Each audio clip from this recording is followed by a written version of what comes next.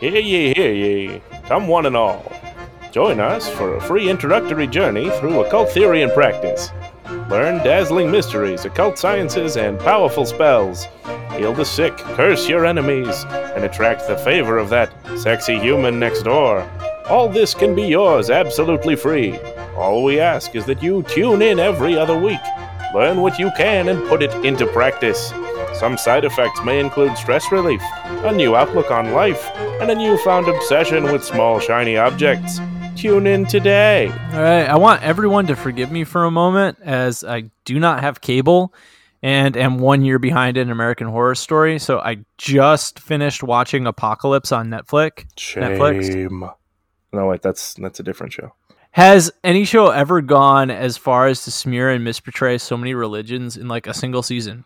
Voodoo, relegated solely to black magic. Witchcraft. Satanism. The whole episode with Anton LaVey, and the like satanic panic version of the Black Mass is like disgracefully inaccurate. How did they get LaVey's estate to agree to that? I don't think they did, because like the Church of Satan later on, like there are articles from them like denouncing it and being like really upset. I think like technically he was a public figure, so they have some kind of rights there to use his, I don't know, creatively use his image. I'm all for pointing out flaws in people's beliefs when it's real, but like deliberately misportraying for shock value and fueling stereotypes feels like as bad to me as racism. It's like if there was a show where the entire city, there was an entire city of Muslims and they were all portrayed as terrorists, or an entire town of Catholics who were all pedophiles. It's like on the same level. It's some bullshit. Yeah, this is some bullshit. So, open letter to Hollywood. Dictation begins. Stop it. Dictation ends. Yep.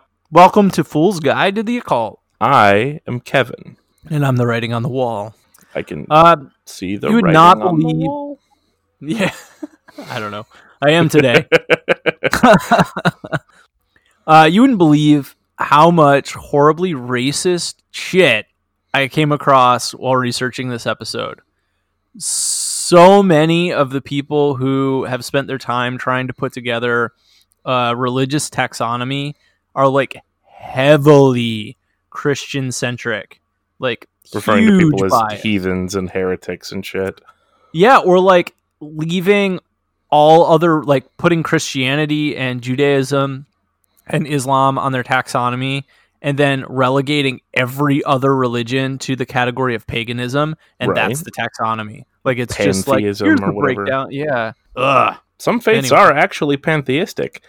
Some faiths are actually pagan, but those are words that have definitions. Like true. Those words mean things. Right? Right. I don't know. Pick up a dictionary. Right? Or you know what? They have those online now. You don't even have to pick one up. Yeah, I still make my students go get a dictionary, but that's not unreasonable. Anyway. That's probably a good skill. Hey, I'm sitting here with some homemade fried chicken and some nice bread and a packed bowl, and we're ready to talk about the taxonomy of religious beliefs that kind of lead down to modern occultism today. Yes. Now that we've gone about the process of setting ourselves up to have to be very careful with how we do our taxonomy, we are going to skip journaling. We're going to skip our interlude this week, as we have a great deal of material for you, and we're coming at you with another real chunky dunker of an episode. Yep, you're gonna have to chop this one up, listen to it in parts. Unless you have a particularly egregious commute. Yeah, I have a 45 minute commute every day, so I get some so you could like there and back it. Listening time, yeah. But if you don't have that, or you don't have a lot of train time, or whatever it is, take a breather. Stay in your car. Just stay in your car and be late. Yep. Yeah, that's it. This work can fucking wait. Okay. No way. Nobody can afford to do that. No, nobody can afford to do that. Gentle listeners, please do not be late to work because of us. That would be bad. What you should do because of us, though, is hit up our Instagram or our Facebook or even our Twitter or Or, whatever else we do on the internet. Support us on Patreon because Sure, this hit is us on a Patreon. tough job. Yeah, this is my millennial unpaid side hustle. Yeah, right. Exactly. Totally. Absolutely.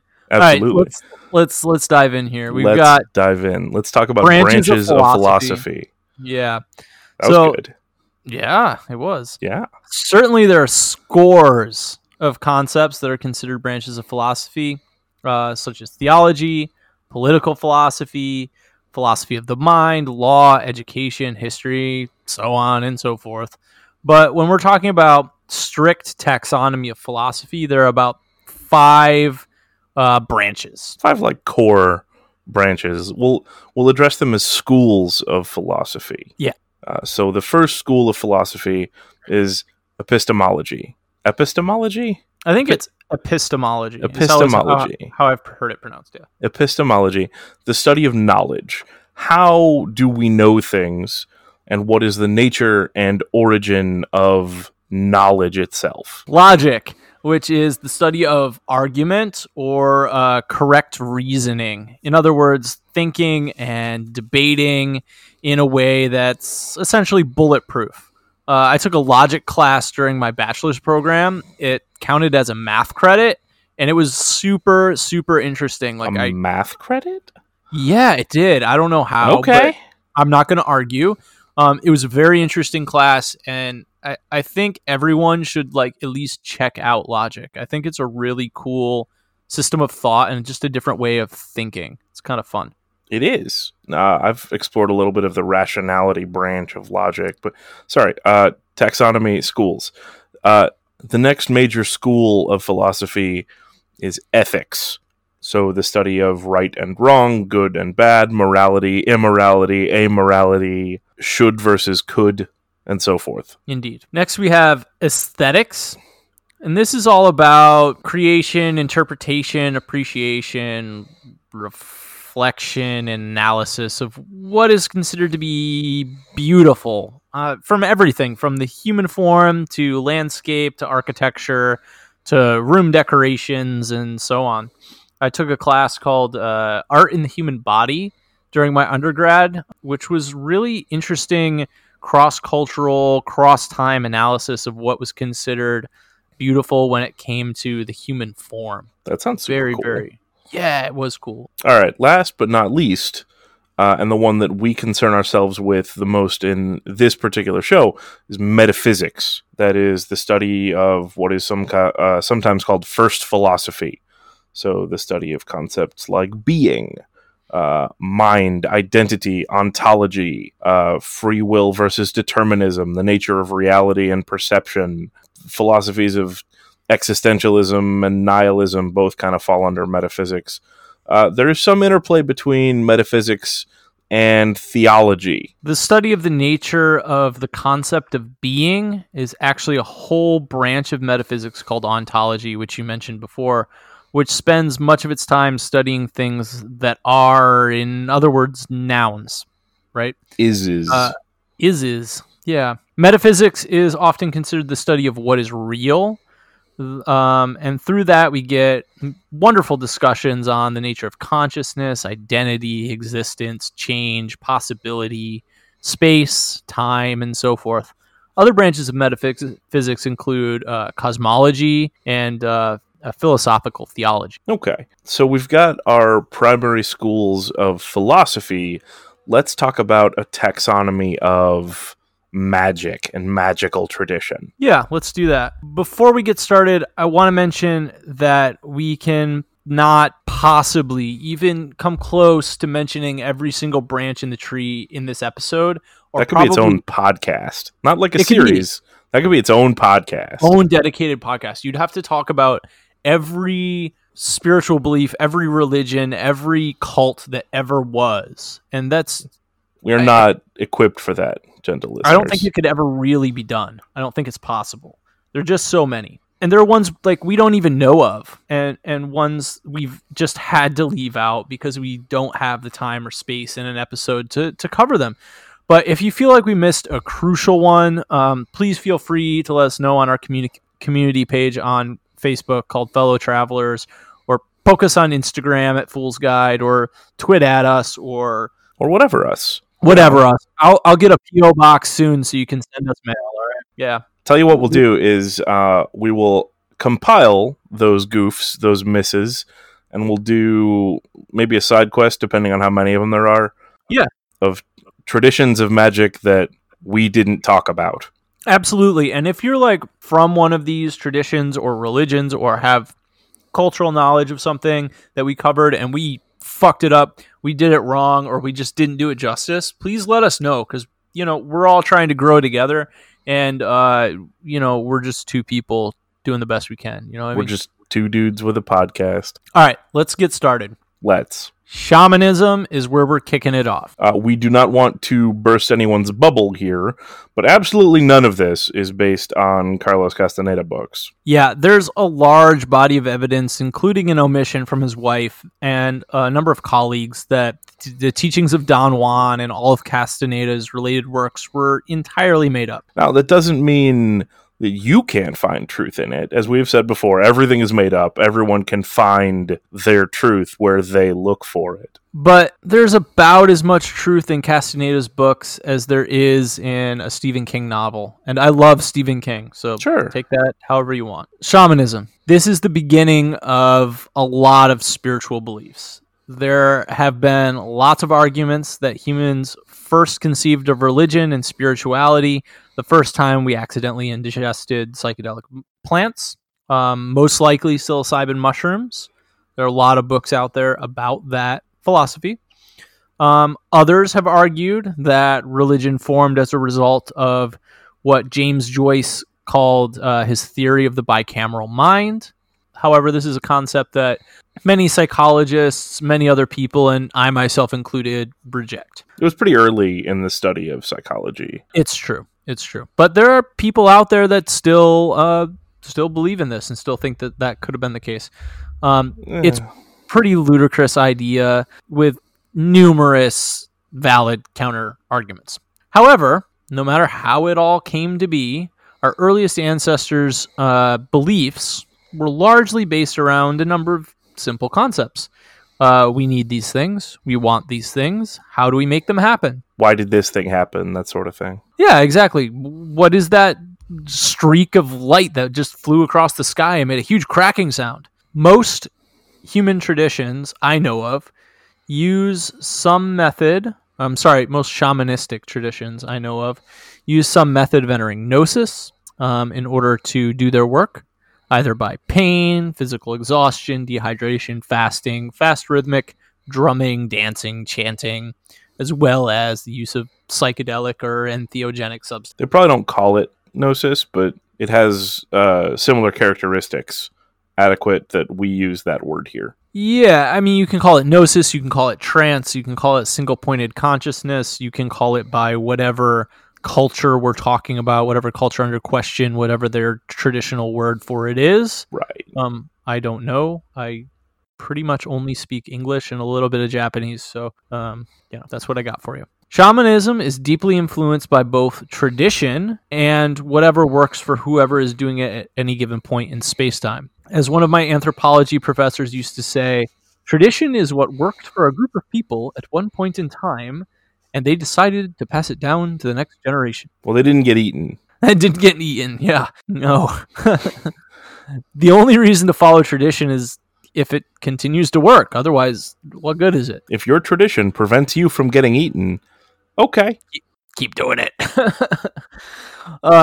And though we can begin to understand changes in beliefs and practices through time by looking at this, as a group migrates to new regions, accumulates new information, or a shaman's apprentice takes over and runs things a little bit differently based on whatever the spirits are telling them, the practices of that group evolve over time. The trait of shaman is usually passed down from one individual to their apprentice, and different cultures have different traditions and initiation rites regarding walking of this path.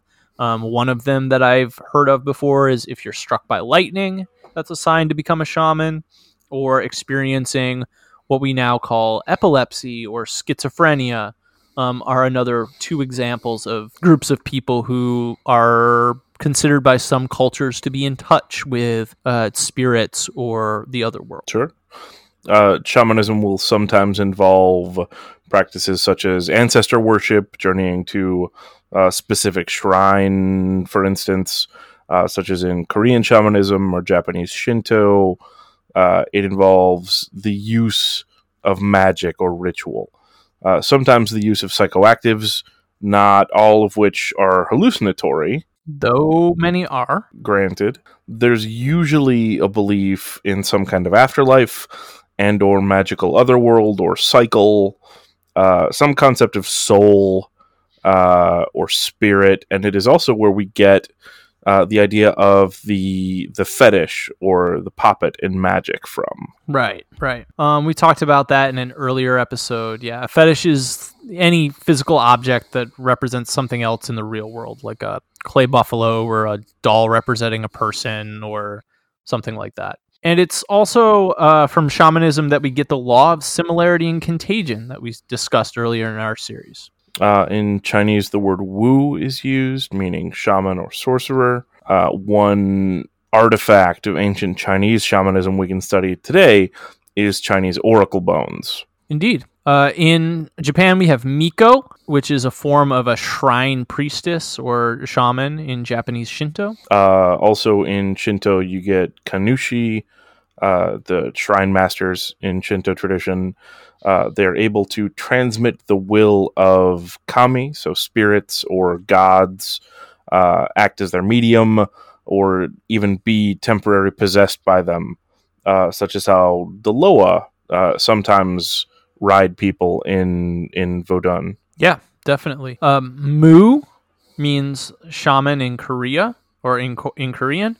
There are a few different types of Korean shaman. Again, a topic we can and may do a whole series on later, or a whole episode on later, but I'd feel more comfortable doing that if we find maybe a Korean person who knows something about the traditional Korean shamanism. So if that's you, please reach out to us. We'd love to interview you. Sure. Same with something like a medicine man or a medicine tradition. Can be used as a synonym for shamanism, but again, not one we can cover without expert input. Yeah, typically Native North American, right, is where that... First Nations type stuff. Sorcerer is sometimes used in place of shaman, though less frequently. Witch doctor could also be used, but it could also be seen as pejorative or disrespectful, depending on how it's used. Definitely. I'm going to try and pronounce this one. I'm sure I'm going to pronounce it wrong. It's Tixiv Neeb. That's my best shot, and that translates to person with a healing spirit, and is the name for a shaman amongst the Hmong people. I first came across this version of shamanism while taking medical anthropology in my undergrad, and was reading this book by Anne Fadiman called The Spirit Catches You and You Fall Down, which shows the difference between their traditional cultural healing practices and Western medicine. And we could go on and on. But long story short, shamanism exists in every cultural region, from the Amazon River Basin to Siberia, Mongolia, Pacific Island nations, North America, South America, and as diverse as their cultures and beliefs are, many of them share some relatively similar principles. Yeah. I want to talk a bit about established animistic tradition as well. Yeah, sure. These are established religious traditions that stem directly from shamanism and became more formalized. I think a solid example of this would be the animistic traditions of the Ainu people, who were the native people of Japan. And over time, this sort of turned into Japan's variety of Shinto traditions. Many of the European traditions provide some basis for what is modern Wicca, a la Gerald Gardner. Plus a little bit of ceremonial magic. And there's an excellent episode of this podcast, Stuff You Should Know, which is my all-time favorite podcast, even like above and beyond Last Podcast on the Left. They did an episode all about druids, which was incredibly well researched and really worth looking into. Other examples include the religions practiced by Aztec and Mayan peoples, as well as pre-Christian Greco-Roman religion. Though we are going to touch on these a little later as well, really all of the religions in our next section might kind of overlap with this category. Yeah, this branch would also probably include Haitian Vodou, and New Orleans Voodoo, which branched from more shamanistic Vodun practices brought to the Americas as a product of the transatlantic slave trade. But we should note that Voodoo is what is considered a synchronistic religion. That is a religion that combines elements of two or more traditions. In this case, Vodou and Catholicism. Santeria is also an example of a synchronistic religion, or religious synergy, as it is sometimes referred. Similar effects also took place throughout Asia, where traditions like Buddhism or Confucianism combined with various forms of shamanism, Taoism, and Shintoism. But often these traditions remained independent influences, not entirely forming a true synergy. One example, though, of a case of Buddhism creating synergy with another religion is Tibetan Buddhism, which is a combination of the historical spiritual practices of Tibet and Buddhism at the time it arrived. Okay, so let's talk about early religions which employed what we would consider to be a magic ritual. All right, if we're going to be honest, it's most of them. Let's start out with ancient Egyptians and Mesopotamian traditions. Okay.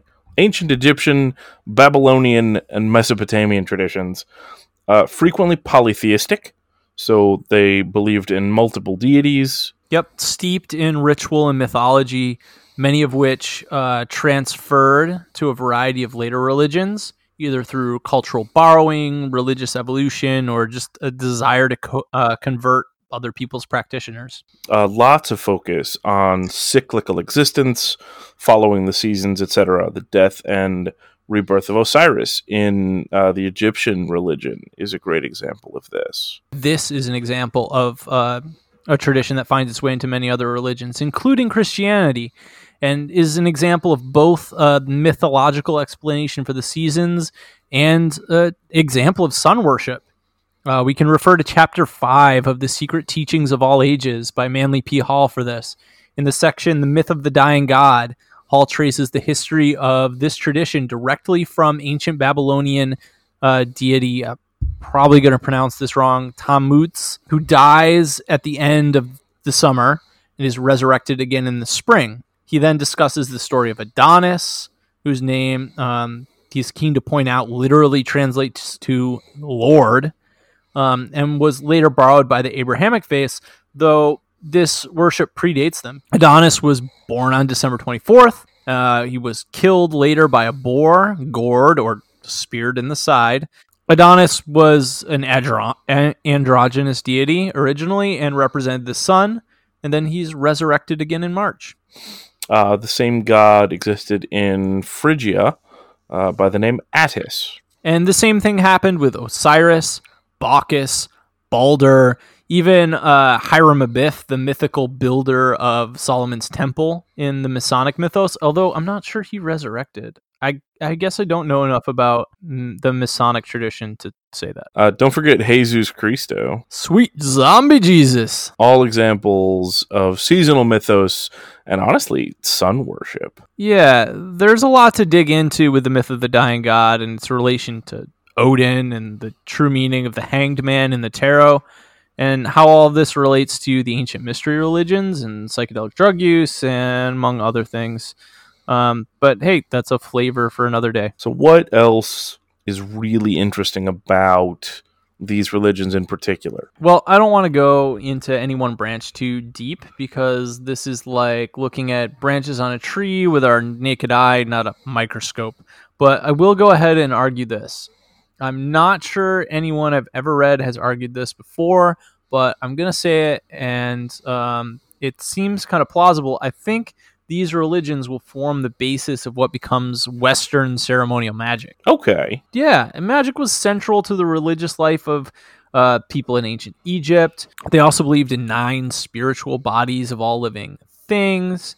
This later lends later to the concept of the astral double. The Egyptians, as well as many Mesopotamian religions, believed in a whole host of invisible beings living all around us that could do good things or malevolent things. An interesting side note, there's a Mesopotamian god called Bes who looks quite different from all the rest of the gods, and he was, among many other things, the protector of the home. So you could put like a statue of him in the entryway, like, you know, those dogs from Chinese culture or gargoyles. And he would protect from evil spirits or stop bad people from coming in. Bes, the real OG. Let's talk a bit more about Eastern magical tradition. We've talked a bit about Korean shamanism already. There's also a form of magic as part of the Taoist traditions, though it is very difficult to find much out there about it, other than it is believed to have evolved from early Chinese shamanism. Surprise! We've also talked about the Eastern elemental system briefly before in this show, and maybe it would be a good time to discuss it a bit more.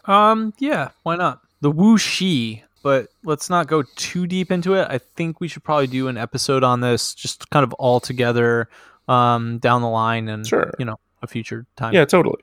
But so very briefly, the 5 elements of the Eastern system are fire, earth, metal, water, and wood.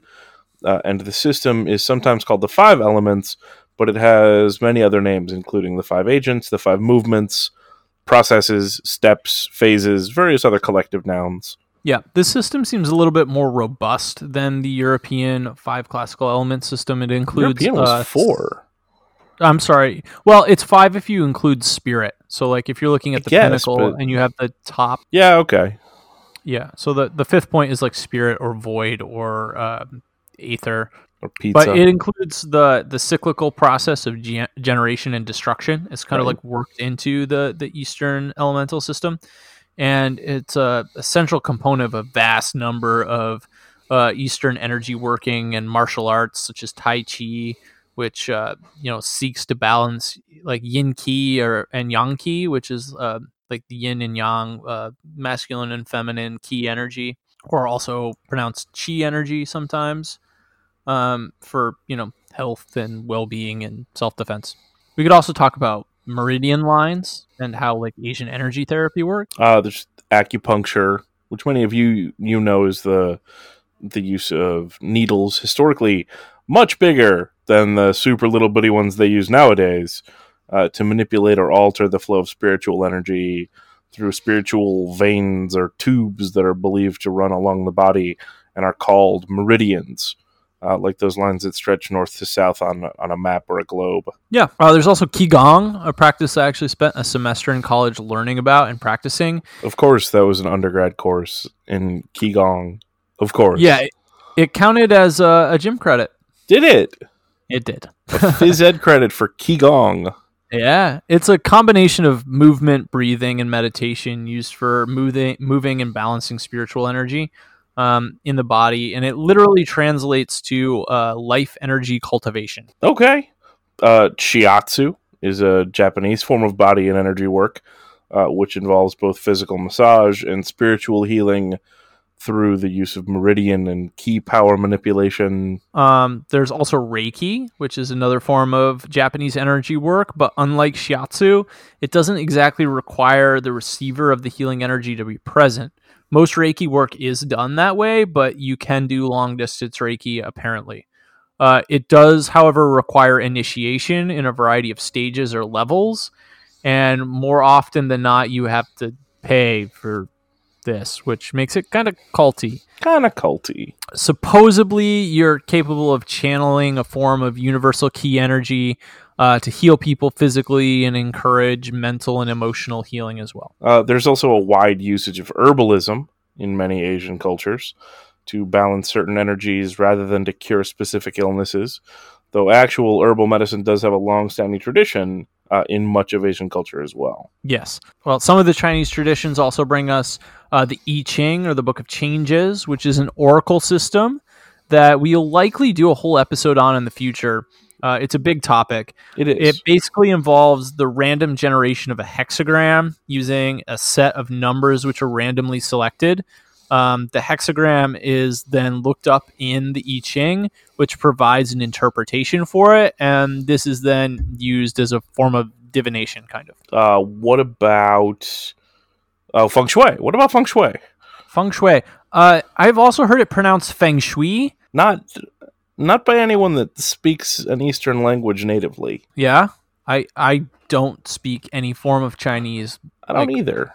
But I've never heard anyone call it feng shui. Yeah, I don't know. If you are a Chinese speaker and can pronounce this for us properly, please let us know. Please. It literally translates to wind, water. At least so I've read. It is really similar to the concepts behind the City Beautiful movement in a non-spiritual sense. And the idea is that people are sort of psychologically impacted by the aesthetics of their environment, but there's also like a deep spiritual component to it as well. In feng shui, astronomy and geological magnetism can be used to determine relationships between the land, people, the universe. This is done on every level, from how and in what direction to construct an entire building, to the layout or organization of a room. It's done to optimize the flow of key energy in and through a given space. There are also taboos and superstitions within feng shui, which will be fun to talk about when we do an actual episode on it. And this is just some of the most well-known stuff in the Western world that we've mentioned. You can dig pretty deep into almost any culture worldwide and find some really interesting magical practices, energy workings, spiritual practices. Just not all of it has been translated to English and found its way to the Western world yet. You might have to go seek a lot of it out. That's sort of kind of the remaining beauty of cultural anthropology in the modern day is just participant observation and like some of the really awesome cultural beliefs and practices that, you know, most of us here in the West just don't know about. We don't. I don't. Then I suppose onward we go. Let's move on to other Eastern faiths. Hinduism. Hinduism, great. If you are a practicer of one of the myriad Hindu varieties or flavors, please come talk to us. We'd love to talk to you. Basically, this is a secret episode that we're using to solicit interviews. That's what this secretly is.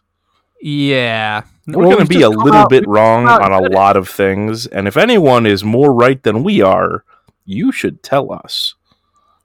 Absolutely. Come on the show. We'd love to have you. We would. All right. As fascinating as it is, Hinduism is a religion I don't really know enough about, and there's so much to learn. From my understanding, it contains a wide variety of traditions and sects or cults even from all over the Indian region, some of which can vary wildly from one another. But there's a few things I do know about it that I think make it really interesting. Firstly, there's the concept of Atman, or soul or self, which is later rejected by Buddhism in the concept of Anatman, or no self or no soul.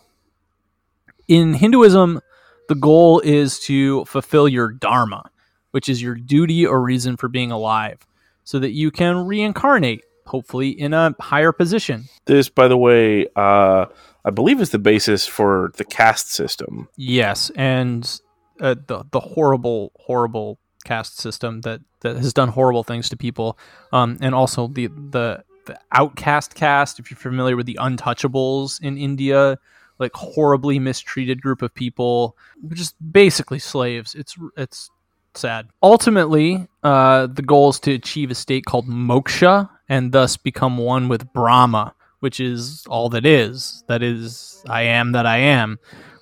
If we're going Abrahamic with it, I'm not going to try and pronounce the Hebrew version. That's how okay. that's said. So karma is not this idea that is whatever you do comes back to you, and that hippy-dippy thing you hear people say, like, oh, that's bad karma. That's you don't get bad karma from breaking a mirror. Like, that's not how this works. No.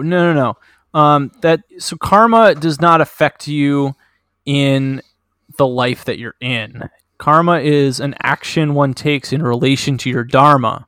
So karma doesn't affect you in this life. Rather, it affects your dharma in your next life, and whether or not you reincarnate on a higher or lower level, so to speak. So that's, if we go back to the Untouchables, basically the thing is, like, they justify this by saying the Untouchables are in the position they are in life because of what they did in the past life. But all the jobs that are given to the Untouchables, what the Untouchables are supposed to do in society, are all things that accrue negative karma. So it's sort of like a spiritual self-cycle thing that keeps them kind of spiritually trapped in that position. But I'm not going to talk your ear off about the Untouchables anyway. Yeah. Okay. Onward. From Hinduism, we also get a series of practices of meditation, as well as mantras, mandas, mudras. From India, we get a lot of the modern incense we use, Nag, for instance. Some darn good food, too. Hell yeah. Give me a mango lassi and some, like, what's that stuff? Chicken saag. Saag, or palak paneer. But as opposed to a deep dive on Indian food, let's focus. Sorry, I'm in a food mood. I'm also in a food mood. From Hindu systems, we also get the idea of chakra, the idea of kundalini energy. All of that comes out of Hinduism as well. And yoga. The Yoga Sutra is one of the many Vedas, or holy books of India, written in Sanskrit. From the Yoga Veda, we can learn a whole bunch of things, but one of those is that the purpose of yoga was to prepare the body for meditation, or to act as a form of meditation itself. If you ever get really high and have done yoga, you can easily see the truth in this. So it's actually a ritual practice that Westerners have kind of turned into a gym fitness program. And I guess it works for that. That's just not really what it was for. Okay. I mean, we'll turn anything into a fitness program. Let's be real. All right, next we have Tantra. Tell me about Tantra. I don't really know a lot about Tantra. I'll be honest with that. I have a book on it. I haven't really cracked it open yet. I do know that it's not explicitly sexual, as we've sort of been led to believe in Western culture. There is a degree of magical practice involved in it, including elements of yoga and, of course, Shaktiism, which is a sort of sub-tradition. But yeah, I mean, that's my limit of knowledge about Tantra. I know absolutely nothing about Tantra. I'm no help. We should probably keep moving. All right, onward we go. Let's talk about mystery religions. There are a lot, including the Egyptian mystery religion, Greek, Persian, many, many others. But let's just kind of talk about the Greek one for now. Okay. So initiation into the Greek mystery tradition at Eleusis was accepted for every adult of Greek nationality who had not stained their hands with the blood of another. The ritual was performed every year for close to 2,000 years until it was wiped out due to intense hatred and rivalry brought by another religion. Drumroll, please. You guessed it. Proto-Christianity. Yeah. And I've actually heard that it wasn't just adult men and women, but also sometimes children were initiated, which is going to be a little shocking when we tell you what this is all about. Okay, so let's talk about the initiation. So the ritual itself involved the drinking of a form of fermented alcoholic beverage called kaikien. I'm probably, again, not pronouncing that right, but it's essentially made with rye purposely infected with ergot fungus. This is the same fungus responsible for St. Anthony's fire and presumably many other hysterias throughout history. Some people have argued like even the Salem witch trials may have been fueled by ergot poisoning. Contamination, yeah. It's the same fungus that Albert Hofmann used to synthesize LSD.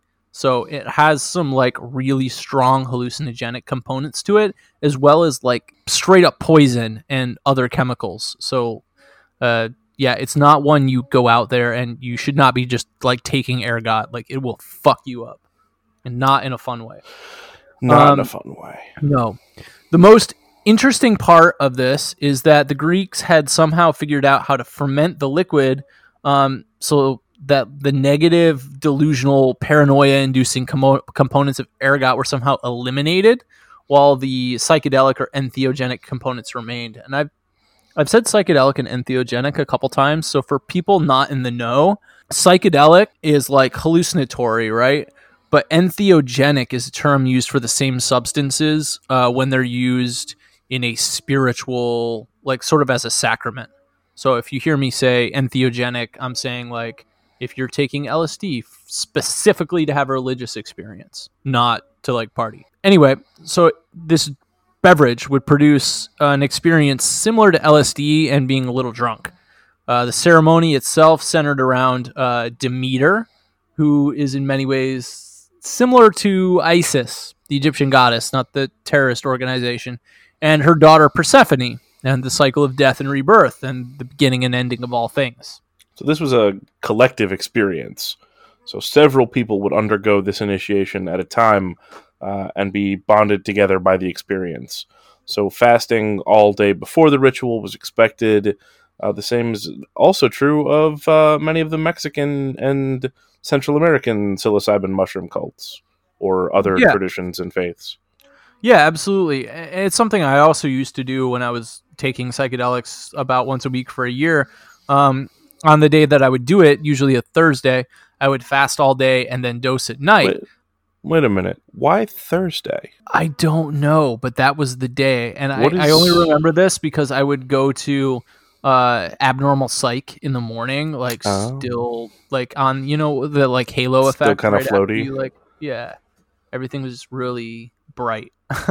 Anyway, come to think of it, I'd read The Road to Eleusis and a few other books on the topic before I'd started kind of down that path. So it's probably just unconsciously recreating what I'd read. Okay. Although there's nothing in there about Thursdays. So again, don't know where that. There were apparently lesser and greater mysteries, and they were only performed at certain times of the year. So the lesser in the spring and the greater in the fall. Hall believes that most people were probably unaware of the true meaning behind the mysteries, believing they were just a metaphor for the change in the seasons, ergo mysteries. Hall elaborates that Persephone symbolizes the human soul, whose true home is in the higher realm, but is trapped in Hades or Earthbound. He writes, "The human is a tomb, a false and impermanent thing, the source of all sorry and suffering." So, real jolly guy, Manly P. Hall. Yeah, sorrow and suffering. Kind of Buddhist in a way, right? It's like this is the first noble truth. Life is dukkha, or life is suffering, right? Okay. Anyway, part of the secret, according to Hall, is that people are no wiser after death.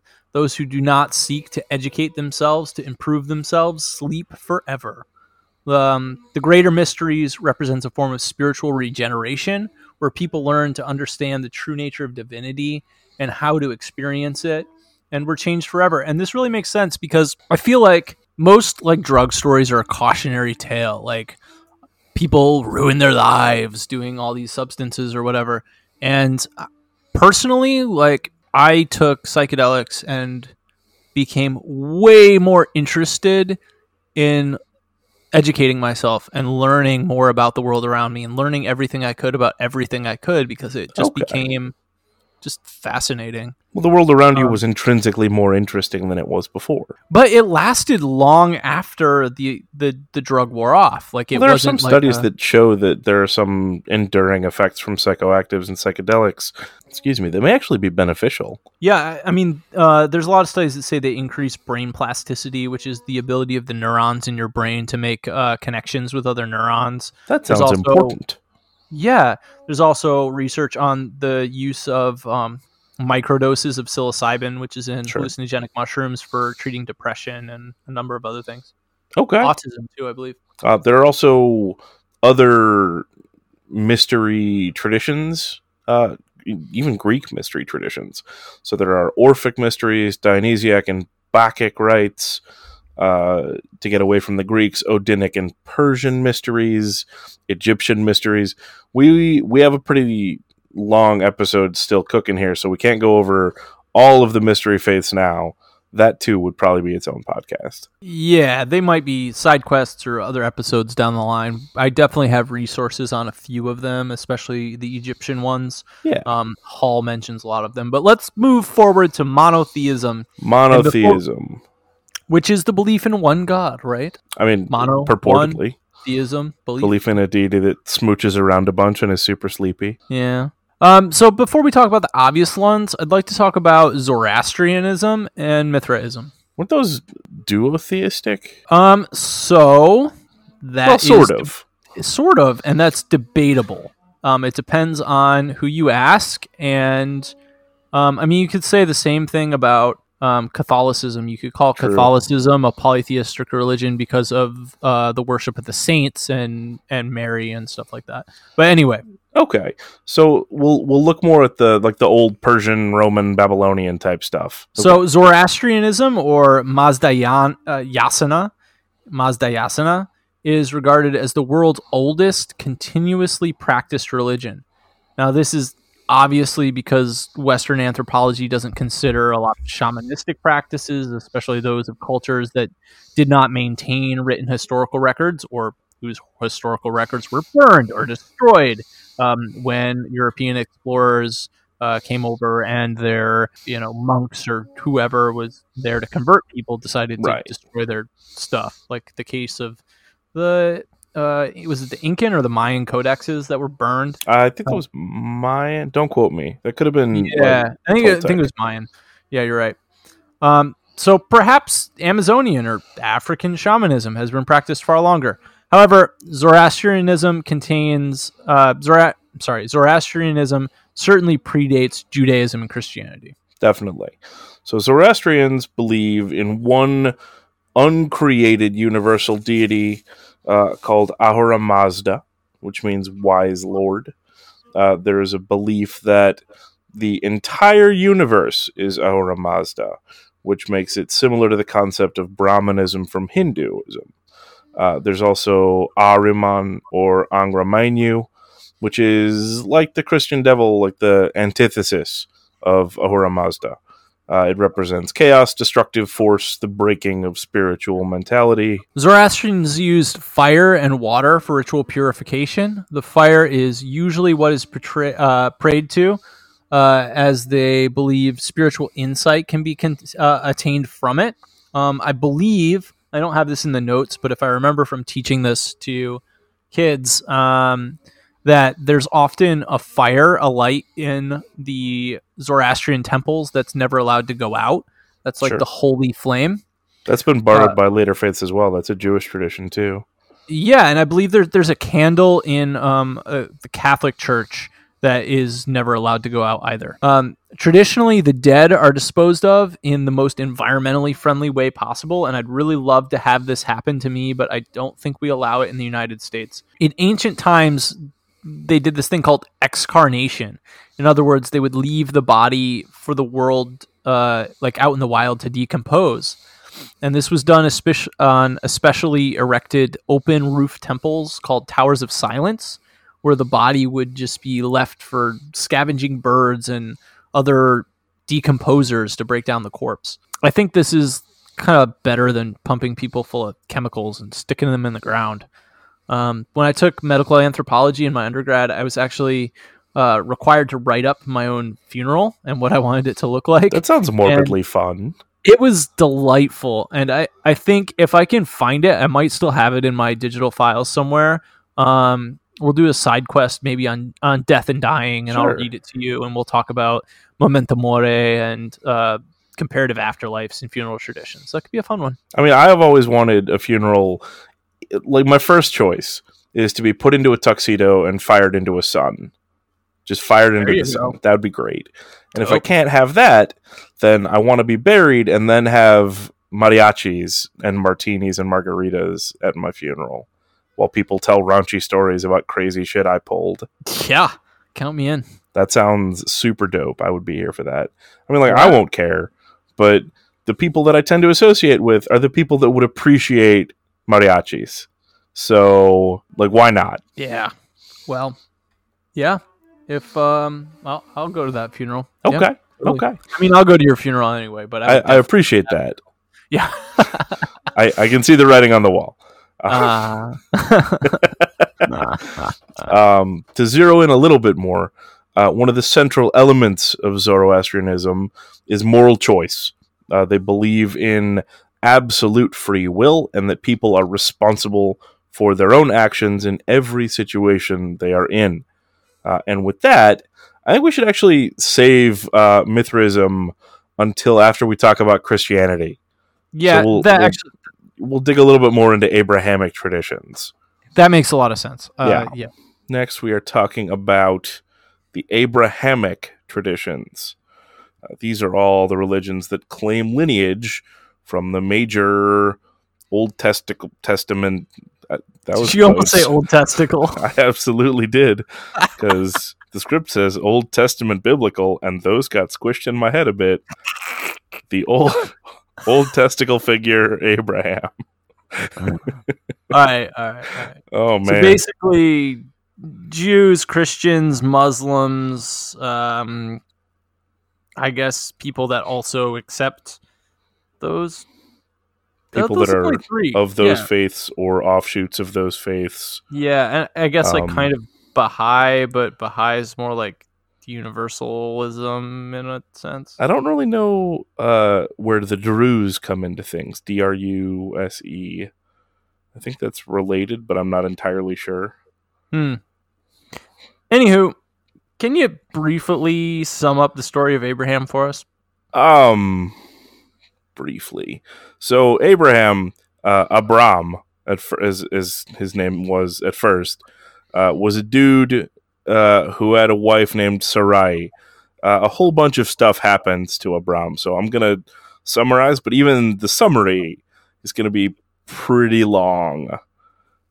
He was living with his father and his half-sister / wife Sarai and his nephew Lot. And the story goes he was instructed by God to leave the lands of his forefathers and travel to another land which God would indicate to him.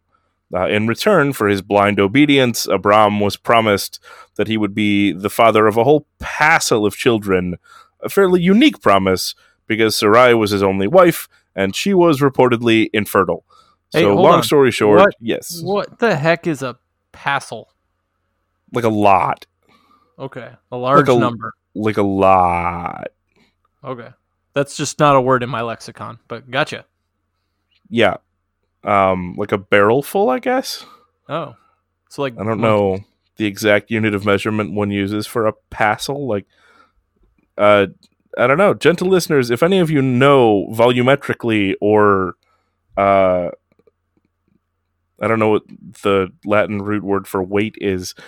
Whatever unit a passel is, please let us know. Indeed. Moving on. Carry on. Yeah. Long story short, at 75 years of age, he packs up his wife, his entire household, all his animals and his slaves, and he owned a bunch of slaves, and his goods, and he fucks off to Egypt. This is convenient in terms of divine instructions as it goes, because there was a pretty serious famine in Canaan at the time, which is where he was living, and there was a marked lack of famine in Egypt. So good work, mysterious divinity. In any event, after the move, some time passes, and like 25 years go by, and God just sort of decrees that his name is Abraham now, and his wife's name is Sarah, because she's not Sarai, which translates to basically my Sarah anymore. She's everybody's Sarah now, because they need to cut a chunk off their junk, and he can be the father of nations. Abraham takes this super seriously, and he has his entire household, including himself at age 100, and the 13-year-old kid that he fathered on his wife's maidservant Hagar. Dude's name was Ishmael, future progenitor of Islam. He had all of them cock chopped. Just all of them just got a nug lopped off the top. God tells Abraham he's going to be the father of nations, and Abraham is like, buddy, I'm 100. My wife is 90. Do you know how much of a damn hassle babies would be at even half of our age? Like, wowza. 3 dudes show up in the presence of the divine, And Abraham decides to bust out the hospitality for them because the Jewish God is real big on like pop quiz testing people, and it's best to hedge one's bets. So in any event, he has his wife make fancy bread, he slaughters a choice calf, he washes their feet, which was a big deal. The three dudes eat, they sleep over at his place, and the next day, they're like, all right, my dude, we'll be back in a year, and y'all gonna have a baby. Later on, there was this thing where Sodom and Gomorrah were declared too sinful to continue, and Abraham spent some time pleading with a purportedly omnipotent being not to murder 2 entire cities worth of people. He haggles them down, so if there are 10 people in the city that are like sort of okay, God won't glass the place. Suffice it to say, they don't find 10 sort of okay people in the city, and Sodom and Gomorrah are wiped out. At this point, Sarah has that baby they've been talking about, and they name him Isaac. Isaac also got cock-chopped, because, covenant. And then after Abraham sends Ishmael and his mother out into the desert to die for inheritance reasons, I believe. They don't die. See Islam.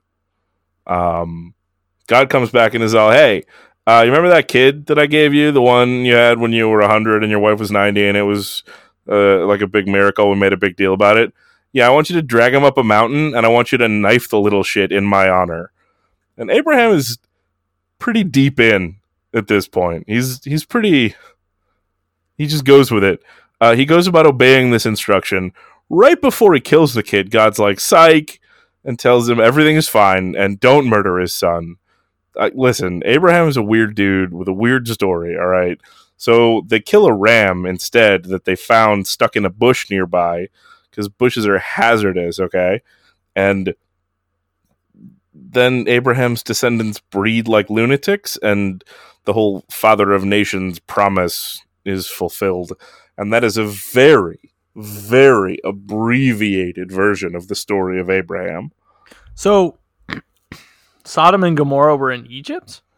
Sodom and Gomorrah, I don't know where Sodom and Gomorrah were. I feel like they were near there. Huh. By that point, he was living in Egypt. Right. So, it's somewhere in Africa. Right. Okay. Cool. That story gets much more specific. Like, apparently, they send 2 angels disguised as 2 random dudes to Lot's house, who lives there. This is not really addressed, that Lot lives in, like, awful sin town. Okay. They send these 2 dudes to Lot's house, and the townspeople gather around Lot's house and start rattling the doors, like, hey, those 2 dudes that showed up, we want to bone them. We really want to bone them. And Lot's like, no, they're my guests. You can't just bone my guests. Here, you can have my 2 virgin daughters. And the townspeople were like, no, we're gonna take your house guests. And then they all had to book it. Dang. Yeah, that might be an exaggeration. Like, in terms of assessing biblical accuracy, I don't know how many towns there are where that's what would actually go down. It just feels like propaganda to me. Yes, it does feel that way. But anyway, shall we move forward? We shall. So, of the loins of Abraham, faintly mutilated though they became, sprung at first 2, but then a third faith. The first being Judaism, the second being Islam, and then eventually Christianity. Wait. Christianity first, right? Sure, bud. Yeah. Well, no, I think like in time order, right? No. Historically? No. No? Christianity before Judaism and Islam? No. Christianity before Islam, historically. I don't know. Okay. Anyway, I'm sorry. Go ahead. I don't have good math on and numbers on that, so I can't answer that question with any real authority. I can talk about Judaism. All right, do that. Let's talk about Judaism. Judaism is named after Judah, the leader and patriarch of one of the 12 tribes of Israel. Remember I talked about how Abraham's descendants bred like lunatics? They did, like a lot. There were 12 large tribes. There were 11 other ones, if we're doing our mental math correctly. One of them, the tribe of Levi, or Levi, got kind of rolled up into Judah's tribe over the course of centuries of warfare. And the other 10 kind of got absorbed into other nearby and surrounding countries over several other centuries of war in the region. Judaism in modern times is a combination of a faith and a culture. And due to extant socioeconomic factors, it's also sort of an ethnicity. Ethnicity.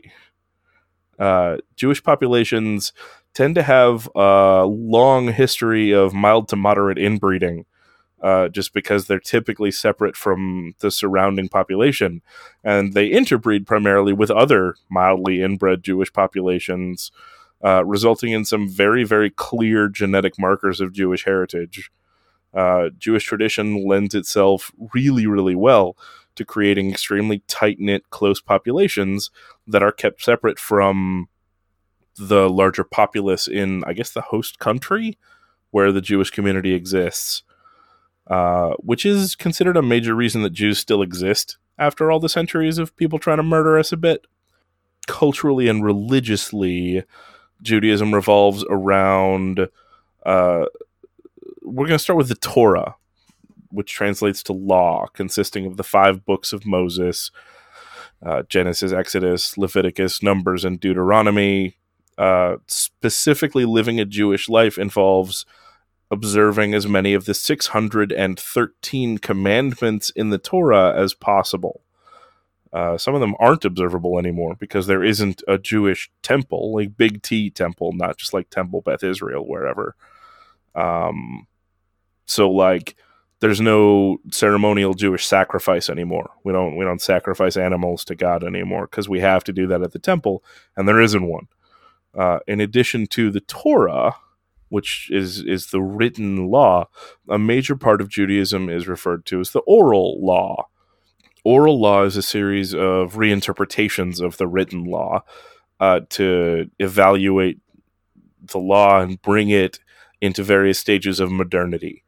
There are several major discourses, the 2 biggest of which are the Mishnah, which was a commentary and interpretation of the Torah by a bunch of rabbis. And then there's the Talmud, which re-examines both the original law and the Mishnah, and then lays out a lot of the rulings issued by rabbis over the centuries. There's another series of writings called the Midrash, which is more oral tradition and interpreted law. There are more books as well, like prophets and writings, which fall into the category of written law, and then a whole boatload of rabbinic texts and stories and discussions and parables, and like, wow, rabbis love to talk and argue and write it down. Yeah. And a lot of those books fall into the Christian category of Old Testament, but in Jewish tradition, there are only 3 books, 3 works that are considered divine law. And those are? There's the Torah, there's the Nevi'im, which is the writings of the prophets, and the Ketuvim, which also means writings. Okay. Those are the big 3. In a purely religious sense, Jews believe in a single deity that is typically just called God. In the very ancient past, there might have been other flavors of proto-Jewish deities, but these days, it's just God. Because Hebrew is a hyper-gendered language, God is typically assigned masculine characteristics. There's a Hebrew and, an Aramaic spelling for the word God, but it's actually euphemized, and then the euphemisms are further euphemized. So the actual word that describes the name of God is a remnant, like a tiny fragment of a much, much, much longer name that was written in the Holy of Holies in the original temple, the holiest room that only one dude was ever allowed to go in, like the highest of the high priests. And when the temple was destroyed, there's only a little tiny fragment of that name that's left. It's only 4 characters long. And it is considered so holy that nobody is allowed to say it out loud. And it can only be written in carefully controlled circumstances. Like if you write these 4 characters on a piece of paper, that piece of paper is now automatically also holy and like must be disposed of in a very careful, purposeful way. Do you know this holy word? I mean, a lot of textbooks will spell it out as Yahweh. Okay, yeah. It's never written with vowels in Hebrew, so pronouncing it isn't really a thing. Gotcha. Like even in works in Hebrew that are written with vowels, because vowels are just added above and below the characters in Hebrew script. Even in texts that have vowels, this word is never written with vowels. It's clear that it's never meant to be pronounced. The primary euphemisms for this word, God, translate to my lord, the ruler, my master, things like that. But those words have also developed sufficient holiness that you're not supposed to say them unless you're in the process of praying or studying. So there's the one that you're never allowed to say. There's the few of them that you're only supposed to say when you're praying or studying, but that don't actually contain the word for God anymore. It's just like an address. And then there are second layer euphemisms that allow for the discussion of God in more casual conversation. They translate roughly to the name, the Lord's name, the eternal. Like, it gets more and more vague. Like, Jews are super serious about how they refer to their divinity, and etymologically, it's fascinating. Interesting. Yeah. Relevant to our particular purpose, Judaism's mystical disciplines are referred to collectively as Kabbalah, or Kabbalah, to anglicize it. Much of Kabbalah comes from a book called the Zohar, and several branches of divination, secret languages, and other mystical arts are either written of in the actual text or extracted by rabbinical study. So numerology in particular features very strongly. Each letter in Hebrew is assigned a numeric value in addition to its pronunciation. So every letter is like, there's 1 through 10, and then it goes by tens to 100, and there's 22 total characters. So you can express pretty much any number by combining the values of the letters. And then using the letters that comprise the words, meaning can be drawn by comparing numerical values assigned to each word or sentence to other things that have a similar numerical value, or certain numbers are considered important on their own. But there's a lot that's done with that. Gotcha. I've seen Kabbalah written both with a Q first and a K first. Which one's correct? I don't think there is a correct per se. Because, again, the word is a Hebrew word. Right. So the letter that it starts with is a kuf. Right. So there's no actual... Yeah. Well, it doesn't perfectly translate to English letters. Sure. So if somebody wants to write it with a Q, that's fine. If somebody wants to write it with a K, that's fine. Like, how do you spell Hanukkah? Like... Gotcha. There's not necessarily a correct way. I gotcha. As long as people get it, you're usually okay. Okay.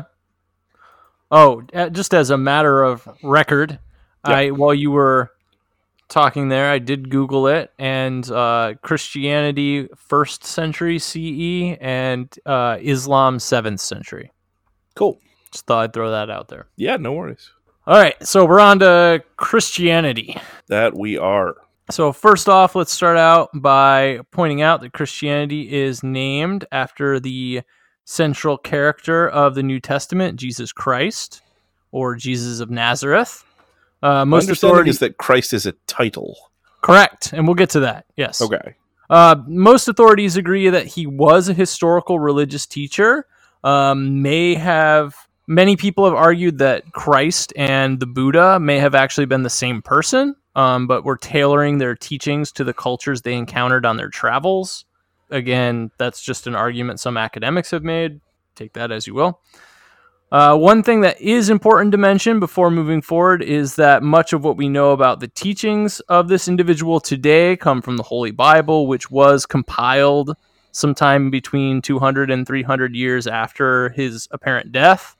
There are vast volumes of older Christian literature which did not make their way into the New Testament and are either locked away in the Vatican Library or lost to time. Once in a while, things like this do surface, though, like the Dead Sea Scrolls that were found in 1946. And with I've seen those; they're pretty cool. They're super cool, yeah. And with excavation and new discoveries continuing all the way up till 2017, like that cave was continually being excavated, and they kept finding more and more of them, which is really neat. Yep. So would the books that were left out, would that be the Apocrypha? Yes, that I believe that's the correct term for it, right? Like writings that are considered of like contemporaneous merit, but not necessarily Jesus-y enough to go into the Bible. Or at least not how they wanted to frame what they wanted the church to become. It's my understanding, and a lot of people in the Christian community will probably disagree with this, but the formation of the church as it became was a political move. It wasn't just priests that were at the meeting, and I forget specifically what it was called, where they decided what books would go into the Bible. There was also a specific individual meeting. Yeah, like we can trace the Bible back to like one long meeting that like could have been an email. Yeah, if internet had existed at the time, sure. Yes. So there was like a sit down that took place, and people decided, okay, these are the books we're going to put in, and I'm going to have to argue that was political, that there was very specific choices made for specific reasons to set the church up in a way. If it was that fits with tradition. Judaism is extremely political. Mm-hmm. And a lot of the traditions of early Christianity come directly out of Jewish tradition and practice. Exactly. We should also mention probably that Jesus was a Jew. He was most likely not a white dude. And even if he was Caucasian living in the Middle East, he would have quite a tan. So this he was either blonde-haired, brown blue-eyed or Jesus, de facto brown. Yeah. So no blonde-haired, blue-eyed Aryan Jesus. That's not a thing. Not even a brown-haired, blue-eyed Aryan Jesus. Correctamundo. According to legend, he was born of a virgin birth. Can we call that legend? According to scripture, we'll call it legend. According to legend, myth. According to Rootin' Tootin' Tall Tale, Jesus was born of a virgin birth on a day that was later decided to be Christmas, although it conveniently coincides with a number of pagan holidays that have been practiced far longer and take place around the same time, like Saturnalia. His crucifixion is honored on Good Friday. I've never understood why that Friday was so good. Not which is for him, but I think the idea is he died for everyone's sins, so it's like good for all of us, right? I think so. Like it's sort of like a socialist good, in the sense that like the good of the many is more important than the one not being stabbed and hoisted up on a sweet socialist Jesus.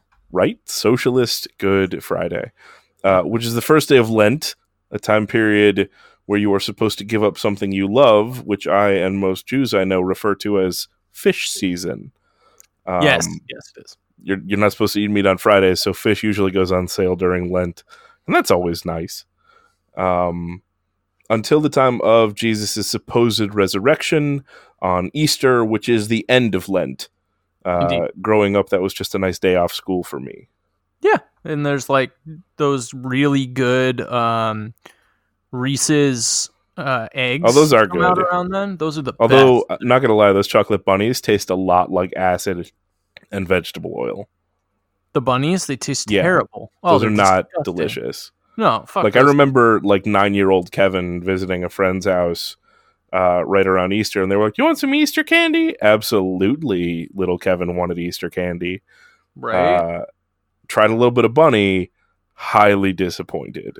Dude, and you would always like, so if you're a Christian kid or like, your family celebrated Easter or whatever, you would sometimes get like the really giant bunny and you'd be really, really excited until you picked it up and realized it was hollow. And you're like, fuck.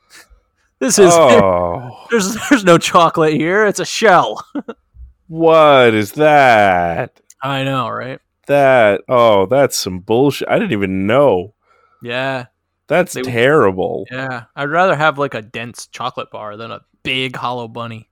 Gentle listeners, if any of you grew up observing Easter, specifically the receiving of large chocolate bunnies, and the chocolate was subpar, and also it was only a shell, you have our deepest condolences. Indeed. Yeah, although it was really fun to break their heads off. That does sound fun. I'm going to go with that. Again, this whole death and resurrection thing is repeated throughout many ancient traditions that predate Christianity.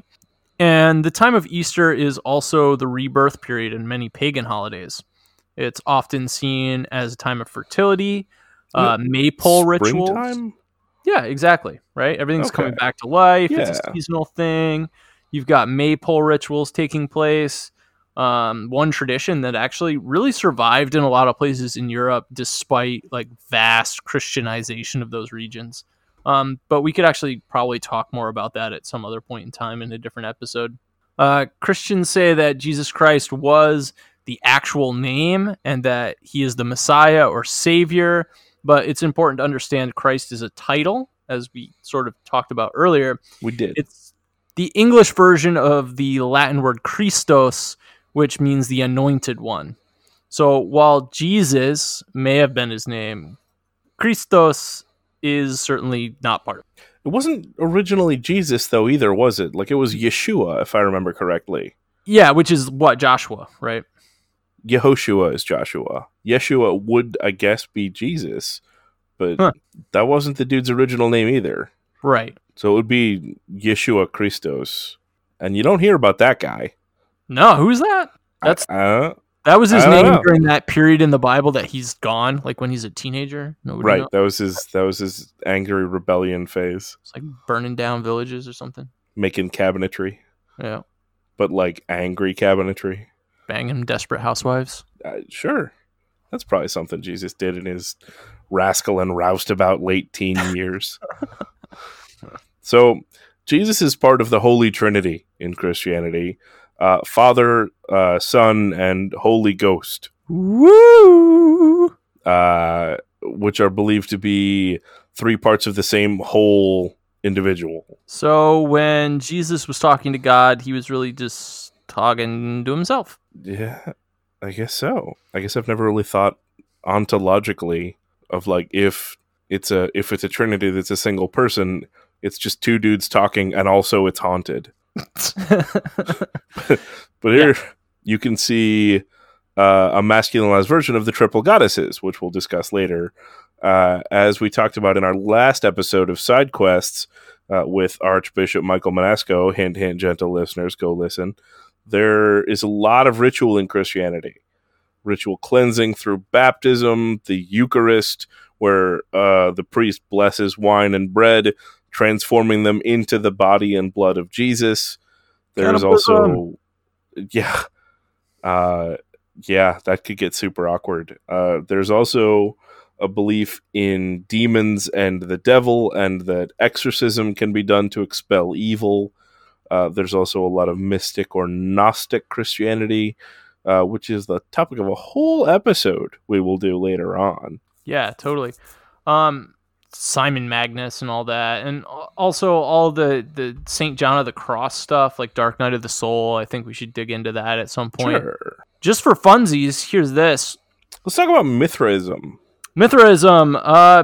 This was a mystery religion, sort of, in Rome that was thought of as a revival of early Christianity.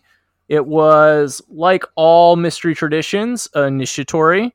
Sure. There were several degrees of initiation. They met in underground temples, and the belief was popular throughout the expanse of the Roman Empire, as far north as Britain, as far east as Syria, and as far south as Roman Africa. So like all initiatory traditions, there was an oath of secrecy to the teachings, thus mystery religion. Because of this, there are no surviving texts of Mithraism, and everything we know is extrapolated from archaeological evidence found while excavating their temples, which sounds super cool, by the way. I really want to have a dope underground temple and start a mystery religion. We can do that. That sounds super fun. We just need those followers on Patreon. We can start our cult. We do. Maybe that's what. Maybe we'll call our Patreon followers initiates. Ooh, I like that. Yeah, that could be a thing. So Mithraism appears to have been wiped out due to persecution by Christians during the 4th century AD. Yeah, so according to Manly P. Hall, Mithraism originated in Persia and found its way into southern Europe. Mithra is from Zoroastrianism and is a title for the sun. So again, we have an example of sun worship.